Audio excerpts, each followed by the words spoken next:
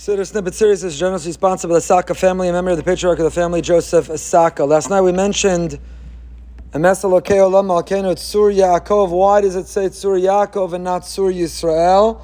We distinguish between Yaakov, which is the Jewish people who are not fulfilling our destiny, realizing our potential, in Yisrael, which is when we're living our fullest and richest selves. So several people said, what about Tzur Yisrael, the Goalo, right before the Amidah? Jumping ahead, trying to accelerate the Siddur snippets. They want to know, how do you understand Tzur Yisrael there as opposed to Tzur Yaakov here? So I'll give you a little preview, but it's not going to make us go any faster. Is that Tzur Yisrael later, if you look at that last sentence, the bracha, right before the Amidah, is foreboding of a future redemption. We are invoking a time, v'go'alo, that HaKadosh Baruch Hu will redeem us. Since we're talking about the future and when Hashem will redeem us, we are invoking Yisrael, not Yaakov. The people, when we're worthy of redemption, are living bebechinas Yisrael.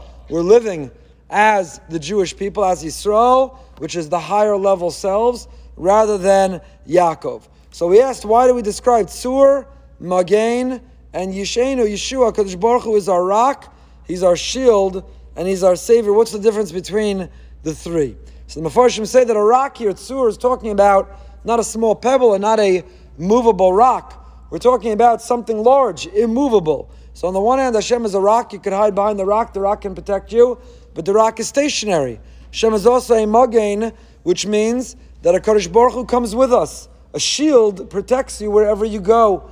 You can take the shield, and the shield is a barrier. The shield is a source of protection wherever you are. The Ribono Shel Olam, Hashem doesn't only protect us in one place or at one time. He's our Magain. Kadosh Baruch Hu, Kiviyachol, is a shield that we take where we go. Yishenu is even greater, because the Magain saves you from an arrow, but if an arrow or something penetrates through the shield, if something gets behind you, around the shield, then Yishenu, the idea of the Savior, is a Yeshua, that Hashem is able to not only prevent and protect from something that happens, but even if there is a threat, even if there is an attack, He is Yeshenu, He's able to save us even after it happens. So of course, we acknowledge and we hope and we look to Hashem to be that Magain, that shield, to protect us before something happens. But it's not that if something happens, what could He do? It violated or penetrated His protection. He's Magain, but He's also Yeshenu. He has the ability to redeem us, to relieve us, to save us, even after the fact. The Avudraham points out, what is the proper punctuation here? Emes Elokei Olam Malkeinu, Tzur Yaakov, Magain Yishenu. Is it Magain Yishenu L'dor Vador? Or Magain Yishenu Kama L'dor Vador Hu Kayam U'Shmo Kayam, and so on? What does L'dor Vador go on? How have you been saying it for the last 60, 70, or 80 years? Where does the Kama go? Tzur Yaakov Magain Yishenu L'dor Vador? Or Tzur Yaakov Magain Yishenu Kama L'dor Vador Hu Kayam U'Shmo Kayam? You could cheat, you could look in the Siddur. Where does the Kama go? So the Avudraham says the pause has to be between Magain Yishenu and L'dor Vador. L'dor Vador is not describing that Hashem is Tzur and Magain Yishenu from generation to generation, but L'dor Vador is going on describing the next. And why does he say that, the Avudraham? So they have a beautiful pshat by Rav Yisrael of Rajin, who says the following. It's a very unusual phrase. L'dor Vador, from generation to generation, Hu Kayam, U'Shmo Kayam, V'chiso Nachon, U'Malchuso Ve'emunaso, Lad Kayam. Throughout the generations, Hu Kayam, Hashem endures. Hashem exists. Everyone else is mere mortal. Everyone else is finite. But HaKadosh Baruch Hu is immortal. He is forever. He endures. Not only does He endure, U'Shmo Kayam. Well, I would think that if God exists, then His name exists. So what are we adding? Once we say that Hu Kayam, that He endures, that He is transcendent, that He has immortality, so then certainly Shmo Kayam. But not only does He exist, and not only does His name exist, His chair is a good chair. The Kiso Nachon. His throne is confirmed. How do you translate the word Nachon? Chiso Nachon. His throne is correct. He exists, His name exists, and He's got a really good chair. Umalchuso, in His kingdom, ve'emunaso, His emunah, we have emunah in Him. Who is Hashem's emunah in?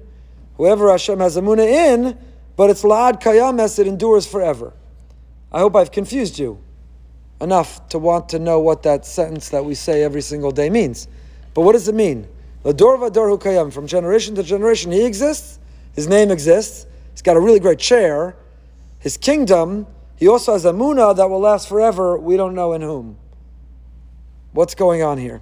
So Rabbi Yisrael of Rajin says, in order to answer this, you have to look at the battle with Amalek.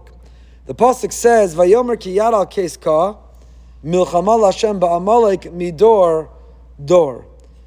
That it says, a hand upon the throne of Hashem will be at war with Amalek throughout the ages. Ki yad, there'll be a hand that is trying to compromise or corrupt the throne of Hashem, and is at war. Amalek is at war with Hashem. These are two antithetical worldviews. HaKadosh Baruch Hu's dominance, dominion, HaKadosh Baruch Hu's as the source of all, and Amalek tries to undermine, plant seeds of doubt and uncertainty.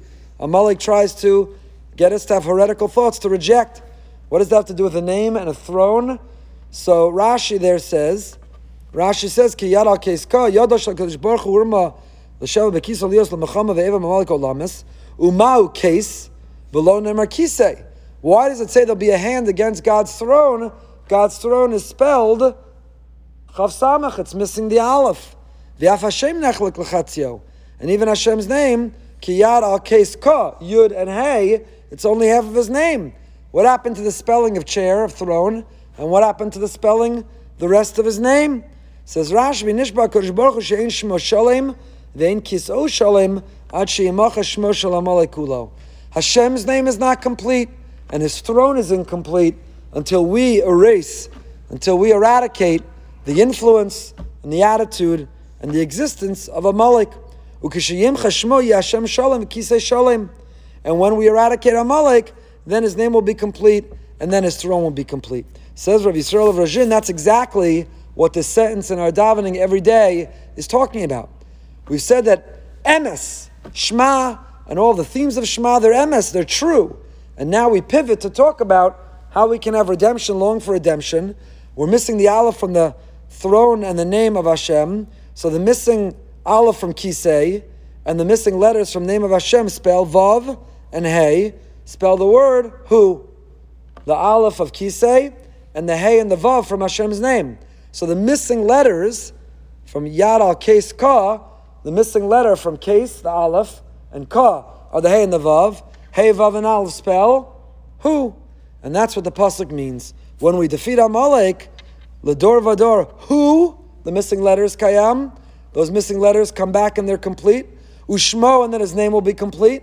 V'chiso nachon, and then his throne is complete.